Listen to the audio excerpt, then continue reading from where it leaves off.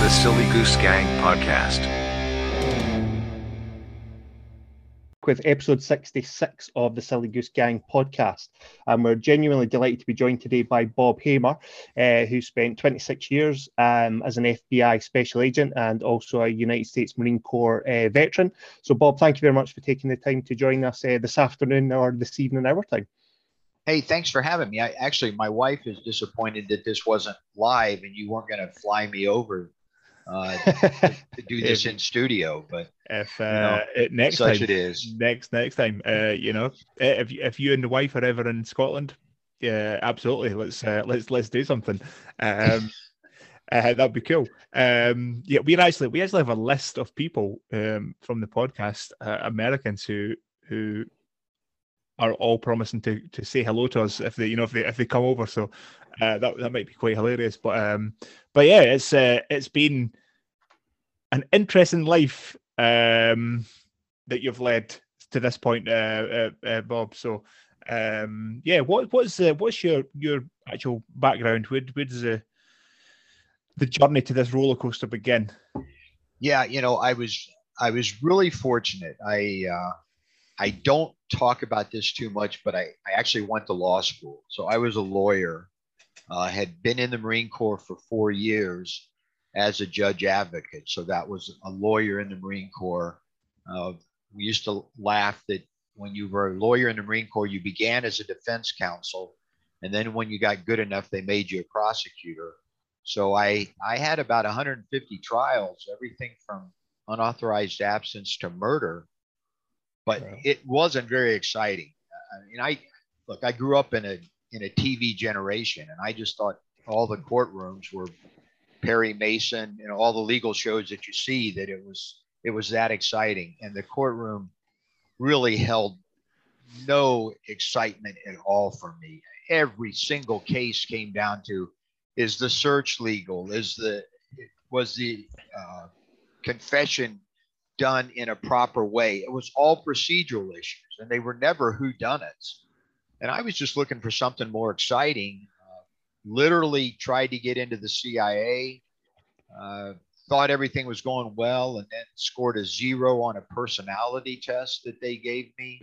When they scored from 0 to 10, and I scored a 10. I scored a 0.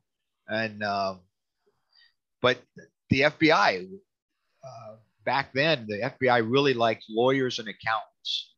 And because I had my law degree, I was able to get into the FBI. And it really was, as you said, Chris, it was a roller coaster ride. 26 years.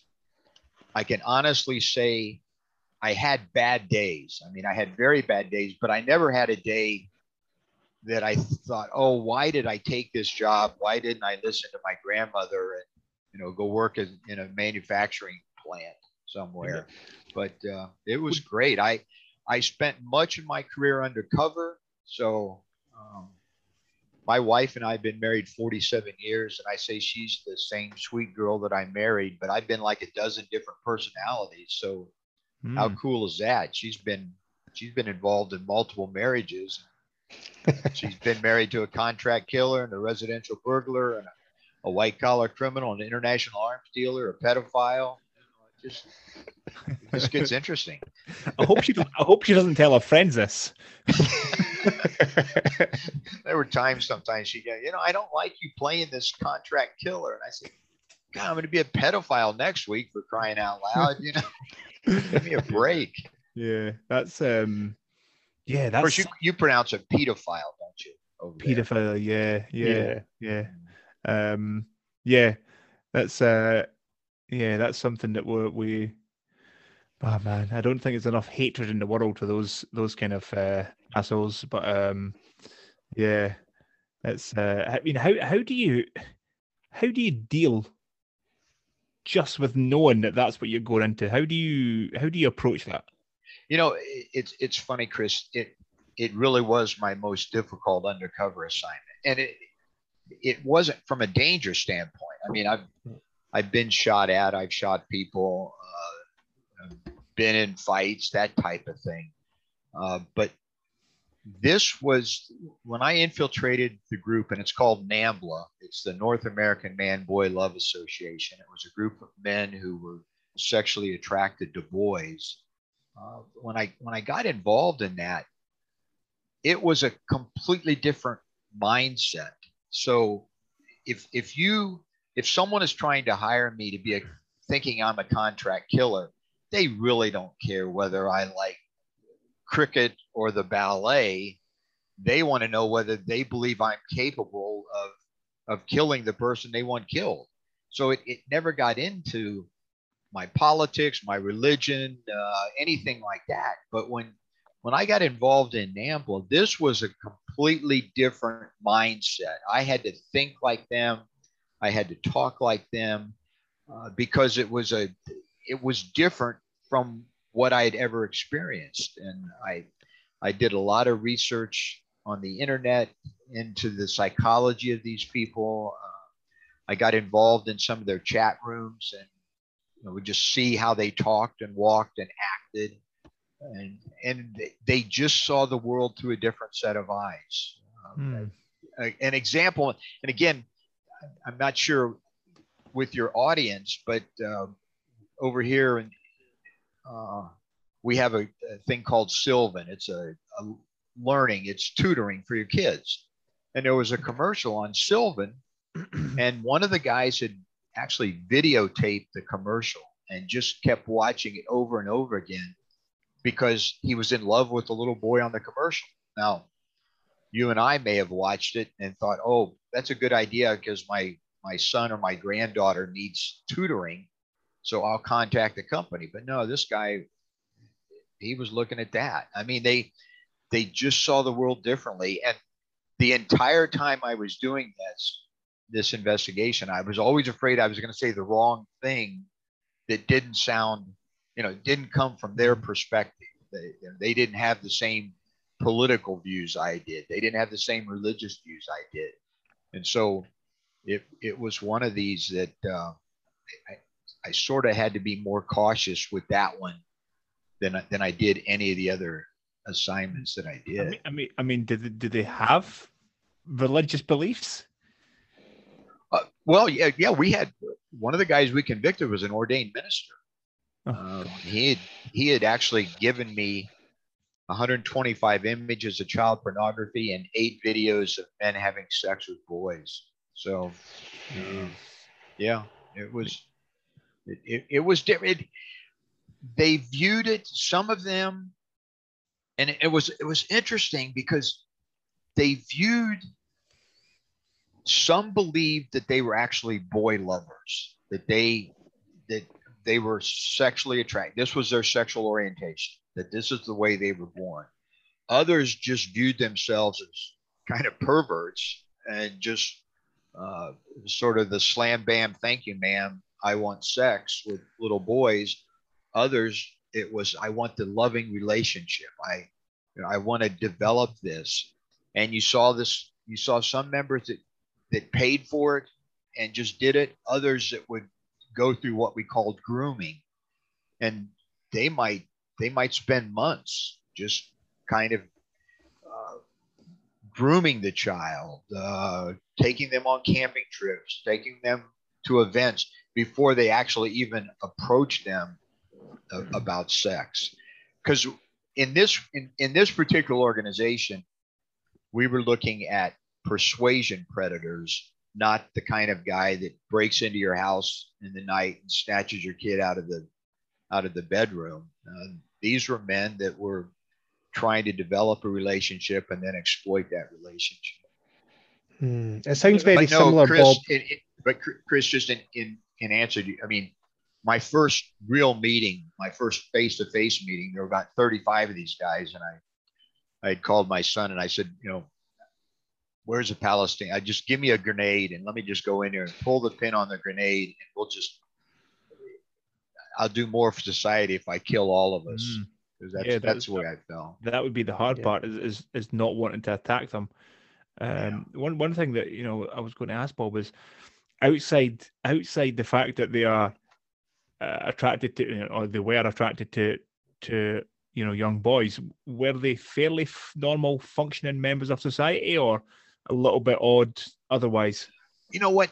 And that's a fascinating question, because when I went into this, it's kind of a longer backstory, but when I had my first face-to-face meeting with these guys, I assumed that they were all going to look like Central Casting Send Me a Pervert. I mean, I assumed that this was going to be the trench coats and the horn-rimmed glasses, and they hung out at a public park and just threw open their coat and exposed themselves to everybody. And when I got to this first meeting, yes, some of them did look like they, were kind of perverts, but there were a lot of normal people. I mean, I know some of this is video. I'm about a 2.5 on a scale of 10 when it comes to, but I don't think I look like a pervert. And once I kind of got with the group and began to look at them, it was like, holy crap. I mean, these guys look as normal as I do. I mean, yeah, there were some fat roly-poly guys, and there were some really athletic guys. We ended up convicting 8 members of the group's inner circle. One of them was a personal trainer and was built, he could have been a cover boy on a Muscle and Fitness magazine. But some were the fat roly-poly kid. So it was actually hard to have a checklist of this is what you look for. Yeah. It's interesting you talk about the grooming process, Bob, and sort of taking them on camping trips, because that was very similar to what I'd read, that I'm sure you'll be aware of. But the case with Jerry Sandusky up at Penn State, where he was the Right. assistant coach and defensive coordinator for many years at Penn State, and just more so for Chris because he doesn't follow American football. Penn State's a massive football program in America, Chris, and he basically had open access to young preteen boys because he was a famous football coach, and they used to go to his football camps. He would let them stay over. He would take showers with them, and no one really batted an eyelid because he was in a position of power. So was there people within the group that had that? You said obviously the ordained minister would have a certain amount of power within a society or within a group. Was that a kind of theme through the inner circle of NAMBLA? Yeah. Again, with the men I was dealing with, most of them were high functioning individuals in society. And of course, it's the whole idea of why do you rob banks? Well, that's because where the money is.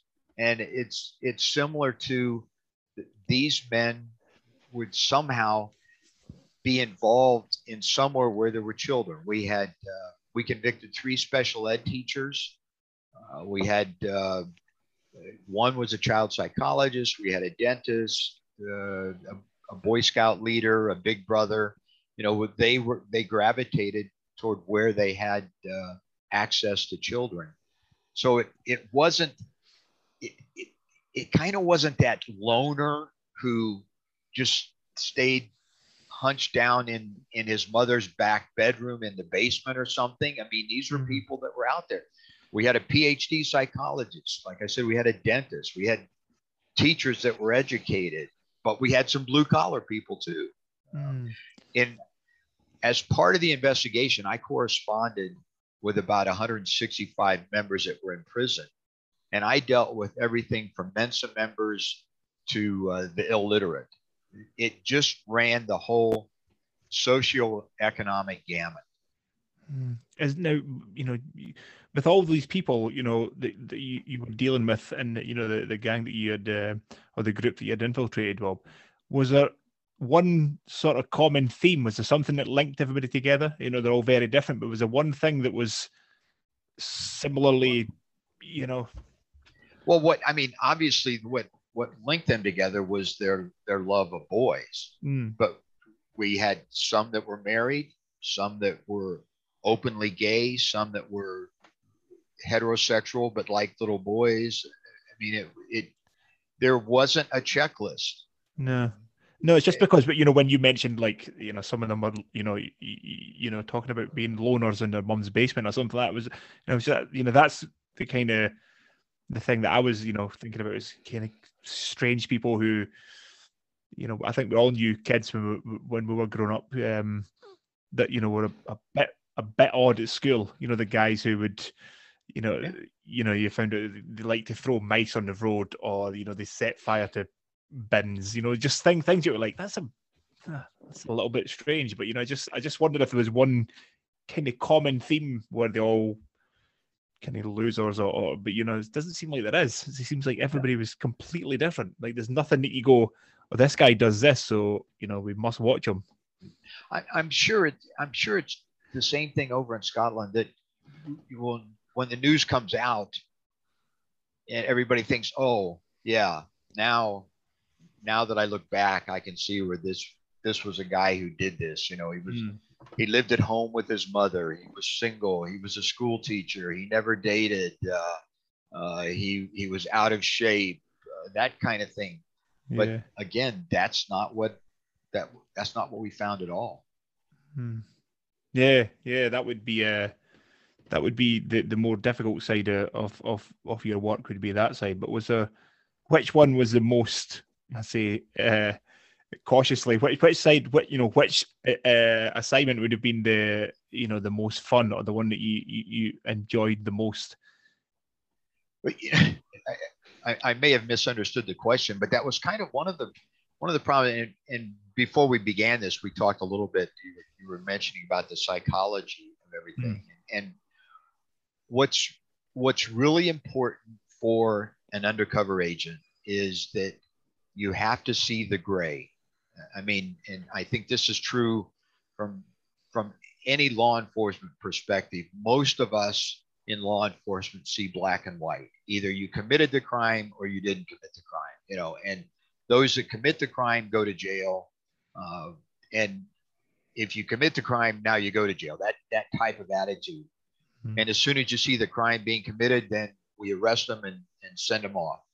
But when you're undercover, you're amongst these people that are committing crimes, but you need to see the gray. You can't look at them as a criminal. You have to look at them as a human being. And you have to latch on to some decent quality and keep thinking of that while you sublimate this desire to just want to kill them. And one of the guys that I worked with was a PhD psychologist, was funny. I mean, he had me in stitches most of the time.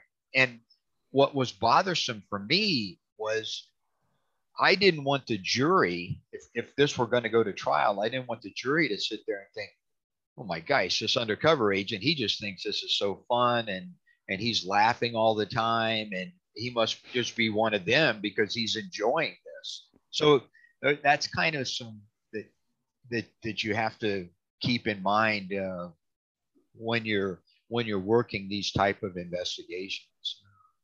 And I always like to say that I try to think of my grandmother on the jury. I don't want the jury to think I'm just as bad as the bad guys. I want them to I want them to see the dichotomy, but by the same time, I want the bad guys to accept me as one of them. How does that work, Bob? Because I know, again, you talked, about the TV image of the JAG lawyer, and obviously we have the TV image of an undercover agent, where you're approached by a gang, and the only way you can join the gang is by committing a crime, for example, whether it's shooting someone to become a made guy, like in Goodfellas, or whatever it might be. How do you approach that side of the undercover work, where you're maybe going to have to go in and infiltrate? Because when I looked up the notes on, you throw out names like La Cosa Nostra, the Russian Mafia, some of the crime gangs in LA and the drug gangs. How do you go about sort of getting access to that without stepping over the lines that you obviously have to stay inside as a law enforcement agent? No, that's you've hit it, Ali. I mean, that's kind of the hard part, because you can't step over that line. And I was never in that position. You had the Goodfellas, and you talk about the Goodfellas case, but like Joe Pistone, who played Donnie Brasco. I mean, he was right there, a mob member. He was an Italian FBI agent, and he posed as a mob guy. And you just have to avoid, you just can't kill someone to maintain your credibility. Jay Dobbins was infiltrated the Hells Angels, and there were things that he could do and he couldn't do, but you just can't do it as a law enforcement officer. So you have to watch that, and that's part of what makes it difficult is knowing how close you can get to that line without crossing it. And you have to know in advance how far you can go, and kind of in your mind have this idea that, okay, if they ask me to do this, what's my response? If they want me to do that, how do I respond to it? So that it's almost like you've already rehearsed this scene and it just comes to you naturally without sitting there trying to talk about it. I never posed as a drug user. I was a drug dealer.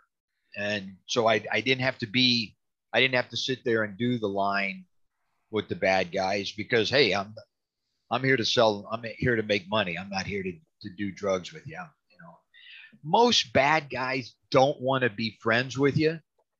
If they think they're going to make money off of you, that's what they want to do.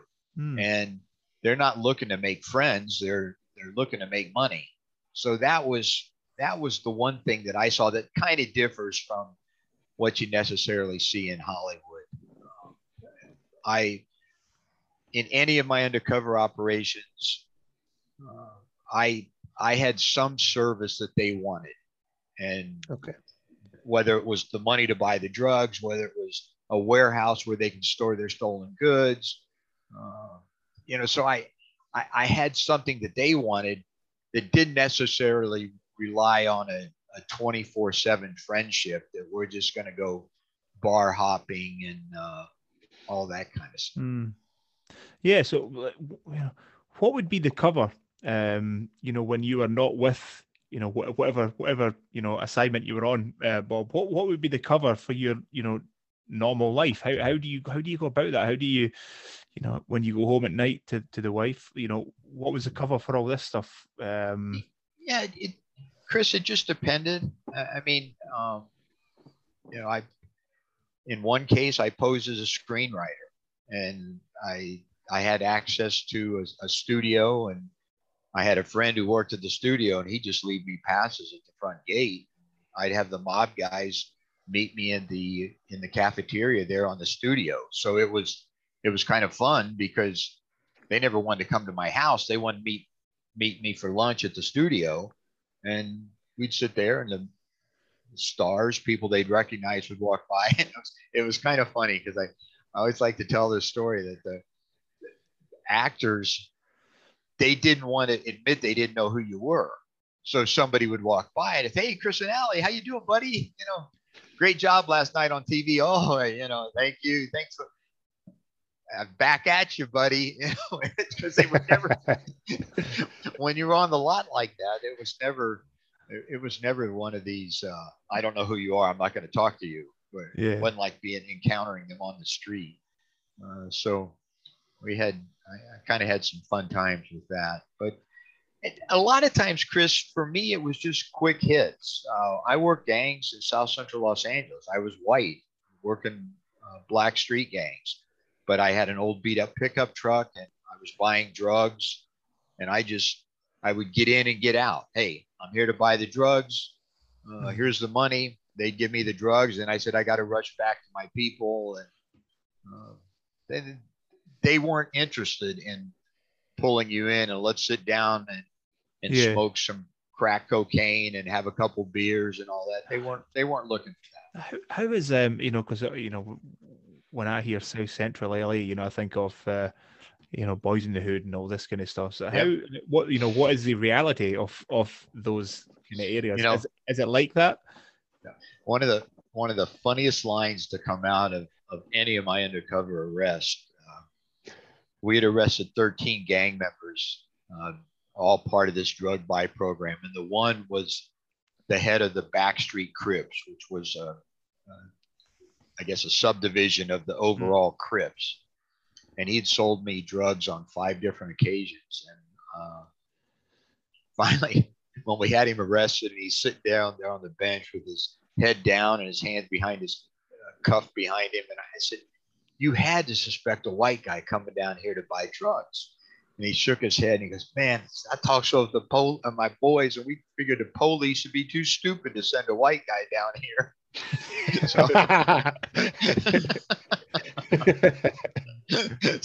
So sometimes it was just a matter of, I kind of joke that you wouldn't have me play me in the movie because you wouldn't believe a white guy buying drugs in the middle of gang territory if you were watching on TV. I infiltrated a couple Asian gangs, not to be a gang member, but I was a white guy that had what they needed. And, you would have gotten Jackie Chan to play that role. You wouldn't have gotten Bruce Willis to play that role. So, but is that, I mean, do when you're applying, do they look for people who don't stand out? People who can blend into a crowd really easily. Is that something that they look for? I say that God made me pure vanilla. I mean, there's nothing. I have a face that nobody remembers, and everybody thinks I kind of look like somebody, but they can't quite place who it is. And so it was just, you're not, I'm trying to think, well, I guess Tom Cruise or something, you're not Tom Cruise. You're going to remember Tom Cruise if he comes in and buy drugs, or he just doesn't look, I just look kind of normal and, nothing. Yeah, you're just average white man. Yeah, exactly. in the best way possible, of course. Average white man. White privilege. Yeah. That's that makes sense. It's funny because I had not that I'm not an average white man by any stretch, but not that you can tell at the minute, but my hair is very ginger, especially when it grows out. And I played rugby growing up, and I had long ginger hair at the time, like shoulder length, proper. Like rock star, well, not rock star, but rock and roll, heavy metal style, long hair. And when I played rugby, my coach always said, you're going to have to be the cleanest player on the pitch because the referee will 100% remember you. Do you know, there's no hiding places when you're 6'3" with long ginger hair. Everyone goes, oh, that's you. And the referee will remember you. If you're caught up in any kind of incident, the referee's going to remember it was you. And even if you're pulling someone out of that fight, they're still going to remember you were there at the point of the fight. And the next time anything kicks off and you're in the vicinity, you're the one that's getting ejected from the game. Exactly. Well, and I mean, it's almost the same. The best disguise for a bank robber is a Band-Aid across his nose, because that's all the bank teller focuses on. I don't remember what he looked like, but he had a Band-Aid across his nose, and then when the guy leaves the bank, he rips the Band-Aid off. They never do find it. So yeah, I understand what you're saying. Yeah, that does make sense. That little little bandage, and you focus on it. Does make sense. Yeah, sounds so silly. And you would, if somebody asked me to go rob a bank and said, "Here, stick this in your nose," I'd be like, no, but why would I want to wear a mask? But yeah, that would make sense. It makes sense. It's so obvious. I did a couple. I would put like a scar down my face, and I know that that's all they focused on was the scar. And there was one that I had a swastika tattoo on my neck for a couple days on an assignment. And I know they just focused on that swastika tattoo. They couldn't have identified my face, but they would just say, yeah, he had a swastika on his neck. So, little things like that are probably more important than the fake mustache and the eyeglasses and the wig and all that. No, I have to ask, Bob, what was the swastika for? What was that? You know what? It was actually a pornography case. We had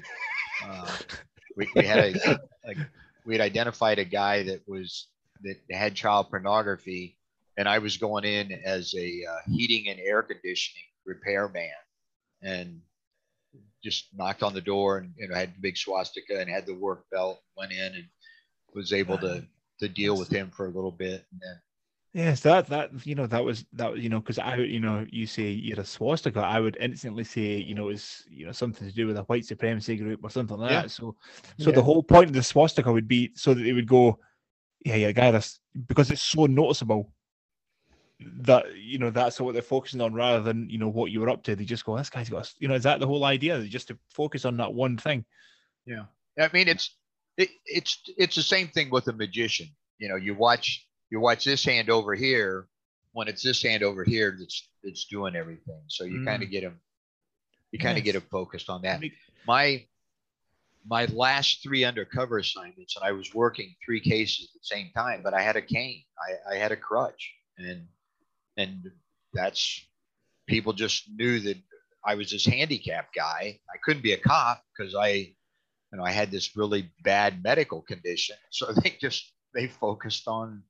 kind of focused on the cane rather than, because I'm a little different now, but I always kind of thought I looked like a cop. I smelled like a cop, it was like, but it's like, yeah, you can't be a cop if you got a cane and you got a bad leg. So in the NAMBLA case, that's what I used a cane. I had an arm crutch, and it was that was sort of offsetting it. They just figured, he can't be a cop. He may be an informant, but he's not a cop because he's got this medical condition. I'm now going to look at the world in a completely different way now. I know, it's kind of blown my mind a little bit, that whole idea of the flourish and the look over here, while the other hand's the one that you should have been looking at. Yeah, it makes me massively fascinating. A lot of things. But yeah, so I think like most guys sort of mine and Ali's age, the mob stuff would be super interesting. Was that I mean, I would imagine with something like the mafia, it would have to be a long-term thing, but were you short-term? Were you in and out, or that was a 9-month investigation? And again, I'm white Anglo-Saxon, and my ancestors are from Scotland, so I'm not going to go in as an Italian. That story, we set it up. We had an informant, a guy that we had wrapped up. We had arrested him for extortion, and he agreed to introduce an undercover agent. And essentially, I was a screenwriter. I was selling drugs, but in order to sell drugs, I needed to have protection. So you pay a street tax to the mafia, and then by you paying the street tax, now you're protected, and no one's going to bother you. So that's how we originally began. I was selling drugs in Hollywood and needed protection, started paying a street tax, and then came back at him with, hey, my guy got bumped off. I don't have a source of cocaine, and without the source, I can't pay the street tax. Do you have somebody that I can buy drugs from? Well, they introduced me to a mob guy that was selling cocaine. So we were able to make numerous fairly large amounts of drug purchases, so that they were making money off me buying the drugs from them at a profit, and then they were still charging me the street tax. So that was how that particular case went down, and it just kept going and going and expanding beyond anything that we really wanted. We ended up taking out 15 mob guys in that particular investigation. Wow. Yeah, it's interesting. But I loved, Chris, to answer your question, really, I loved the mob guys. I mean, they were the most fascinating people, and they told stories, and it was just fun times. And again, I know you said about half your audience is in the United States, and probably because you watch movies, you would know this anyway, but to be in the mob, you have to make your bones, and usually you have to kill somebody in order to be invited into the La Cosa Nostra.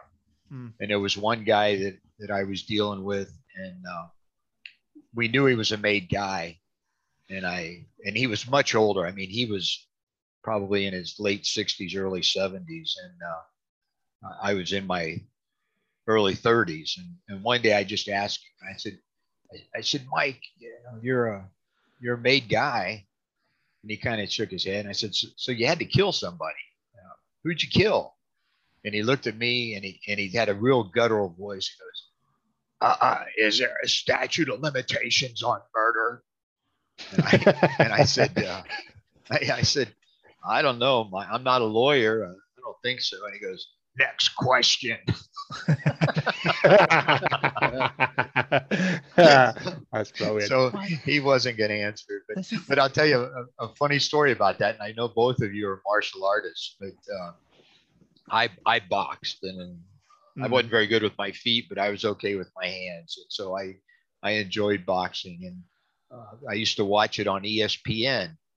And this guy was, older and didn't quite understand cable television. This was back in the 80s, and didn't quite understand cable television. And he had been a professional boxer in his early years. And I was watching ESPN and enjoying the fights, and I go meet this guy in a motel room, and he's got the ESPN on, and it's the same fights that I saw the night before. And he looks at me and he goes, "Yeah, no, this kid's a pretty good fighter. He's good." I said, "Mike, look at the back of his neck. It's all red. It's tensed up. He's going to lose it. I bet he doesn't even make it through the next round." Well, I knew he'd been knocked out in the next round. So 3 minutes later, the guy's on the mat, and this guy thinks I am just, I'm the greatest thing since sliced bread, because I have predicted this knockout, and I was able to spot things in this boxer that obviously no one else saw. Yeah. So yeah, I'm a big boxing fan as well. Did a little bit of amateur boxing, so I'm a big boxing fan as well. But yeah, so yeah, well, I'm not sure why. I don't know why. The mob seems, to us, like, watching films and stuff, cool. Because we think of John Gotti and all these kind of real slick mobsters. I don't know why, because I don't think it's still is it still a thing? Is Italian mafia really still a thing in America? Is it still going? Yeah, it's pretty weak now. Yeah. Most of the big people have been taken out. I mean, I think the FBI and the Department of Justice and other federal agencies deserve a huge pat on the back for how they've been able to really go after the mob and take care of them. I mean, now in the United States, probably the bigger problem is some of the Russian organized crime, or MS-13, these other groups that have risen to the top in terms of sheer danger. And in some respects, it's kind of what's wrong. The old mob, the Italian mafia, they had a sense of honor, and this is how things run and rule. I don't know if you know the name Debbie Reynolds, but she was an actress and owned a casino Carrie in Fisher's Las mom. Vegas. I'm sorry, what? Sorry, Carrie Fisher's mum. Okay, yes. And I saw her interviewed one day, and she was talking about when the mob ran Las Vegas. And she said, the thing was, nobody got killed that wasn't supposed to. And it was kind of true that, the mafia, the modern mob, didn't do drive-by shootings like the gang members did. They didn't blow up casinos or restaurants like the terrorists do. It was, we're going to target this one guy and we're going to kill him. And he deserved to be killed by their standards because of what he did. So. That's similar to what we had over here, wasn't it, Chris? We had in Glasgow, there was quite a relatively strong gangland scene with the Thompson clan, who Arthur was Thompson, known as Arthur Thompson. He was known as the Godfather of Scotland, and it was very much the same. They didn't attack women, they didn't attack children. it wasn't indiscriminate violence, it was violence against other criminal families that were moving in on their turf. And they had a lot of problems, just with you talking about terrorism, Bob, when the IRA and the Irish moved into Glasgow, because the IRA were bombing pubs that British people like servicemen, women, police officers drank in. But a lot of those pubs paid protection money to the Thompson gangland enforcers. And then you had a bit of trouble between the IRA terrorists and the gangland, what would have been seen as the mob in Scotland. And they had that same ethos where, we're not going to come after you, but if you cross us, then we're going to put you in the ground. And as you say, it's changed so much over the last years that the big crime bosses are long dead now, and it's fractured into hundreds of little gangs of 6, 7, 8, 9, 10, I use the term men loosely, that just fight and cause trouble everywhere. So is that kind of going a similar line then with the Italian mafia in America? I think so, yeah. And there was a sense of honor with the Italians. You never went after a family, you went after the guy. Well, now the family is fair game for most of these groups. Yeah. It's a sad state of affairs when you're looking at your modern life and you wish you still had the Italian mafia. Oh, I really miss having those Italian mafia guys. Well, we had that one situation when I was working gangs, and we literally wiped out a street gang. I mean, we set up a drug program and we arrested the top leaders.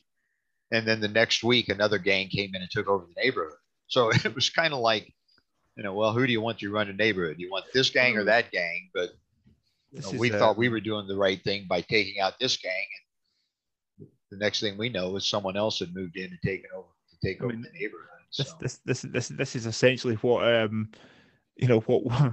what we did in Iraq, right? Let's get rid of Saddam Hussein, and then all of a sudden we go, shit, what have we done? You know what I mean? Like, we should have just kept that guy there and not created all this mess. But that's the mistakes that human beings. What's amazing is when you see these things, even just speaking to yourself. When we spoke to Robin Dreek before, you're speaking to somebody who was infiltrating major organizations, whether it was criminal or pedophile gangs or whatever it was, and you speak to a guy like yourself and you go, Bob's just a guy, and you look at these, when you look at right now with the coronavirus and all this stuff, and you see people making governments all around the world, I know our government doing things, and they make these decisions and you think, why have you done that? And then it's not until you realize that they're just people. They're not, because you have these ideas of, somebody in the FBI, there must be something different to me because they're in the FBI. And then you speak to you and you go, oh, Bob's just Bob. He's a cool guy. And, so we have these weird perceptions of, whether it's a president or the prime minister over here, or, we have these weird perceptions of people. And then you speak to them and you go, oh, okay, this is just a person. I don't know where I'm going with this little rant I'm on, but it's interesting to speak to yourself, and then when you speak to as you're talking about the maid guy, having a little joke about clearly he killed somebody, but he's making a joke about it, and it's because you have these ideas of a maid guy being very serious, and you think of Godfather and the film. Sitting in his chair and it's kind of dark, and it's interesting to hear that even at that level, they're still just people. Well, I think from a mob standpoint, that's what The Sopranos showed. In The Sopranos, they had the problem. The guy had to see a psychologist or a psychiatrist. I mean, he had family problems. He couldn't control his kids, and we all have the same problems. It's just. We either go about the solutions differently, or our 9-to-5 job is different, but we still have a family to take care of and children to raise and all of that. So, yeah, I mean, talking. But Chrissy, kind of get back. I'm going to change the subject a little bit, but okay. I just enjoyed screwing with people, and that's what made that's what made working undercover fun. And Yeah. this is some of my Scottish roots, but I had 3 undercover names, so I always kept Bob because I didn't want you to see me on the street and say, "Oh, hey, Chuck, how are you doing?" And the bad guy says, "Oh, I thought you said your name was Bob," so I always kept Bob. My first undercover name was Bob Bourne, and it was after the Bourne Identity when the books came out. Well, then my second undercover name was Robert William Wallace from Braveheart, and in the NAMBLA case, at one point they'd asked me my name because I went by Robert. And I said Robert Wallace, and it was Robert W. Wallace, and they said, "Well, what's the W?" And I said, "Williams, you mean like Braveheart?" And I said, "Yeah." I said, "You know, in the end of the movie when they cut up all his body parts," I said, "my family got the penis." And they just thought, they just started laughing. So I thought that was so great. And then my third undercover name was Robert David Webb, which David Webb was Jason Bourne's real name in the Bourne Identity. So it was always something there. And I love to play music. I would have music playing in the car. The bad guys never figured it out, but I would have Jailhouse Rock playing, Folsom Prison Blues. I mean, if it is a prison theme, it's playing in my car when the bad guys are there. And I ended up doing a huge weapons deal. It was really a $60 million shoulder fire missile deal. And when the bad guy, there were 6 or 7 times when the bad guy got into my car. There's a country western singer. He just died this past year, Charlie Daniels. And he's, if you know, he did The Devil Went Down to Georgia, was his most famous song. But he had a song called Uneasy Rider. And it's about this long-haired hippie that goes into a redneck bar and he gets confronted because he's a hippie, and he makes up this story. So I had this song cued to this line. So there were 6 or 7 times when the bad guy got into my car, and when I turned the ignition on, the first line you hear on every tape is this, and it goes, "Don't you know it? This man's a spy. He's an undercover agent for the FBI." And that was from the song. And they never caught on, and it was just. Do you think that was just too obvious? Like, well, again, and I think part of it for me, and I think you'll find this with a lot of guys that particularly work undercover. That first time you go undercover, I mean, it is such an adrenaline rush, and it's like the drug addict that keeps trying to get that initial hit, that first heroin hit, and now they're chasing the dragon to get that hit. And for me, it was sort of trying to chase that adrenaline dragon. So I would just see how far I could push it, and then, when I got right to the edge and maybe it's a little too dangerous, back off a little bit, but just to see how far I could go and do that.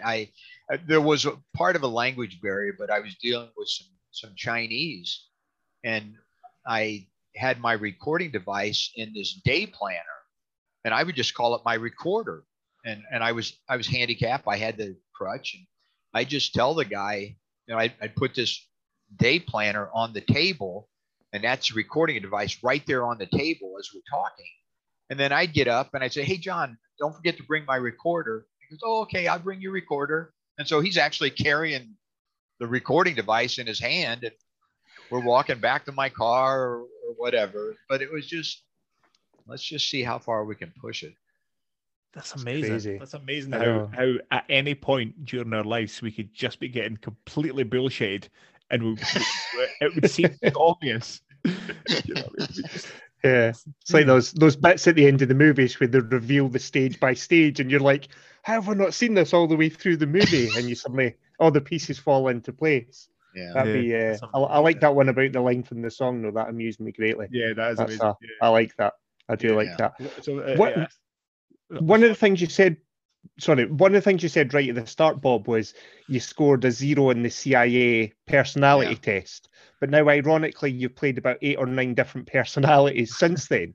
So do you think that was potentially something the FBI saw, that you know, the whatever personality test the CIA gave didn't suit them, but actually you were perfectly suited to this role? Or did you decide that? How did that play out? Okay, the personality test that the CIA gave, it was one, if you had a 0 personality, you could live on a deserted island for the rest of your life and be content. And a 10 had to be constantly surrounded by people. And I kind of skewed my answers because I just thought, you know, like SAS or something, they're going to drop me in behind enemy lines and I'll stay there for a couple months and then kill the third world dictator. And then they snatch me out with a helicopter. And what they were looking for was people that would just go to embassy parties and sidle up to the foreign dignitaries and convince them to cooperate and provide information to the United States. And it finally dawned on me that I have a 0 personality in the sense that I don't really need friends, but I'm not opposed to making friends. So it was easy for me in my undercover capacity to be nice to people, to talk to them, to interchange with them. And in many respects, it was good because I didn't develop a close personal relationship because I don't need friends. But in my undercover capacity, I could befriend you. But it wasn't anything that, oh, I'm feeling horrible that you're going to go to prison for what you're doing, anything like that, because I really didn't need you. I mean, I somewhat say that I'm a Judas. I mean, every person I ever befriended, I betrayed. And was that ever hard? Was that ever difficult? Was there any point where you became close to somebody and had to, you know, give yourself a little reality check and say, oh, actually, this guy's going to jail for this, or, you know, he's buying, you know, weapons? You know, Chris, I looked at it that I wasn't the judge and jury. I was just the investigator. And I'm not the person your actions have violated the law and someone's going to determine how much time you should get as a result of that. I'll go back to my very first undercover assignment. My wife was pregnant at the time with our second child, and the Bureau, in all its infinite wisdom, decided to transfer me in the middle of this case to another division. And we were trying to play out this case, which turned out to be a very real good case. But the bad guy that I was dealing with, he was a mob associate and was one of the top art thieves in the United States, ended up, we were sitting in the car one day and I knew I was being transferred. And I just, and he knew that I had a wife. He knew I was married. He knew my wife was pregnant. And I made up this story, but I just said, hey, my wife's pregnant. Yeah. And she's got this medical condition. I'm not sure what it is. It's something like inverted placentae. And she's having trouble. She may not be able to keep the baby. And there's a doctor back in Indianapolis. And so we're going to drive back to Indianapolis and she's going to be treated by this doctor. Now, this is all a lie. You know, all the medical stuff is a lie other than my wife's pregnant. And so we're sitting in this car and I'm talking about this and I'm kind of getting teary eyed talking about my wife and saving the baby and all this. And he leans over and he pats me on my thigh and he goes, have you ever thought of prayer? And it's like, holy crap. I mean, this guy is a righteous drug dealer, art thief, ex-con, and he wants to talk about prayer. And he said, there's a religion called Christian Science, and you can call them up on the phone and they can, they'll pray for you over the phone and they can heal you. And he paused and he says, I'm seriously thinking of taking up this religion after I give up stealing. And it was like, wow. What? But I say, to kind of answer your question, Chris, nobody in the FBI ever expressed any concern for my wife. This guy really was concerned for my wife. And part of that was because I was buying his stolen art and all that, but still there was that concern. But I had to keep in mind that, yeah, the guy's going to end up going to prison for what he did, and he did end up going to prison. But that's so interesting. Do you think that was because, like, underneath the actual being an international criminal, he was actually a nice person, or do you think it was purely because he wanted to get on your, keep on your good side? No, I think there's good in all of us, and we're all flawed individuals, and some of it we don't act out in a criminal capacity. Yeah. But we used to joke in the FBI that, other than a serial killer, he's really a pretty nice guy. And it was kind of true. Everybody's got the good thing. And that, as an undercover agent, you've got to latch on to the good. If you see everybody as just 100% bad, a criminal, a bad guy is like a dog. A dog can smell your fear. He knows when you're afraid of him. And that's the same way, bad guys know if you hate them, or so you find that good feature, and that's what you latch on. Yeah, one of the most interesting things is I've had the, I guess, displeasure of meeting, a few bad people, and it was all through, cars. A car garage that I used to work at, a lot of people used to come in and, they would race cars. This is a way that they would legitimize their money. They used to, street race and all this kind of stuff. And this is how they would sort of legitimize where the money was coming from. It was, spending dirty money on tuning up cars and go racing, and they would win money this way. But every one of them who were, people that you'd heard, like you'd read the name in the newspaper or heard on news, and you meet these people, they were all very charming. They were all, to me, they were all super nice, and it was like, is he actually a bad? It was a very bizarre thing, because I never met.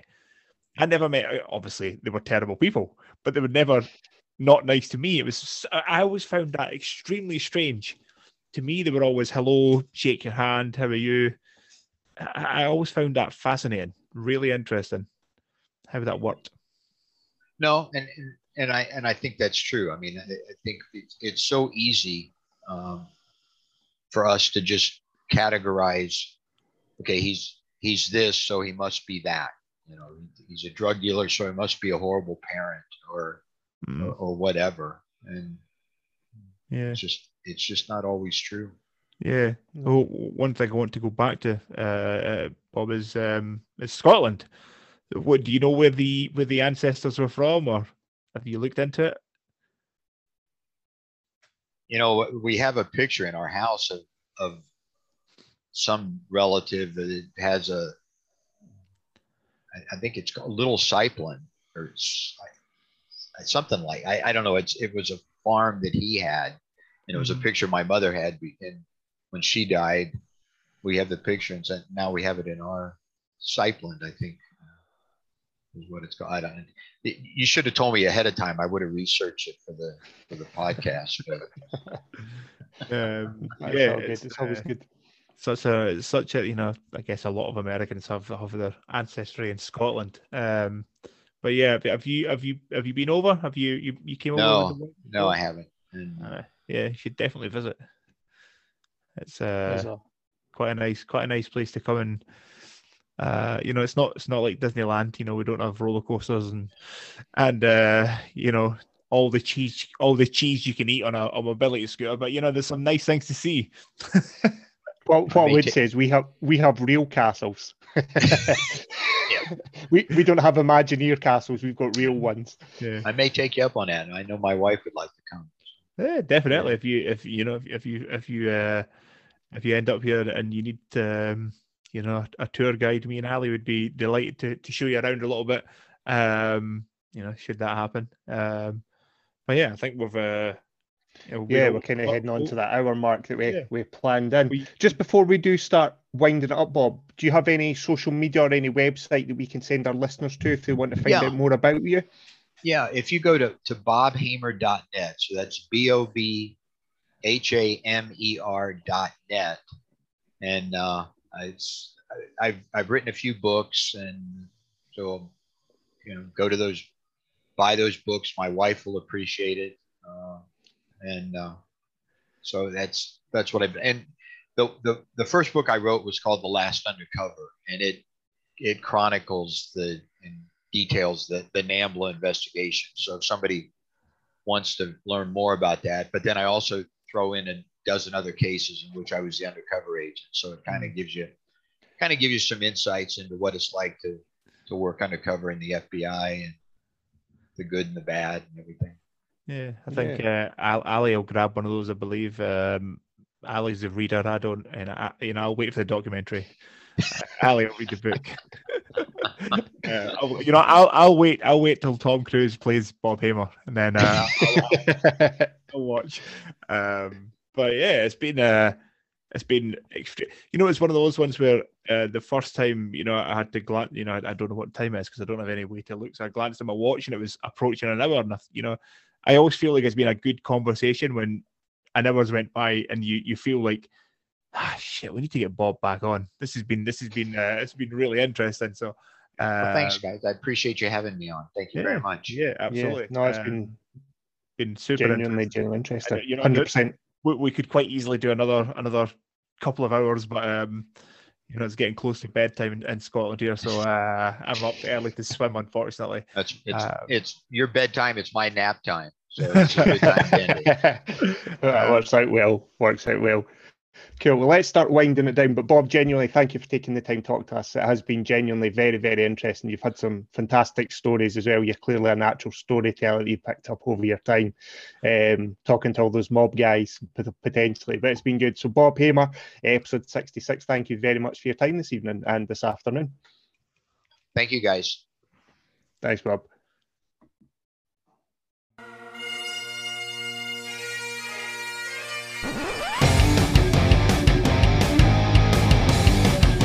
The Silly Goose Gang Podcast.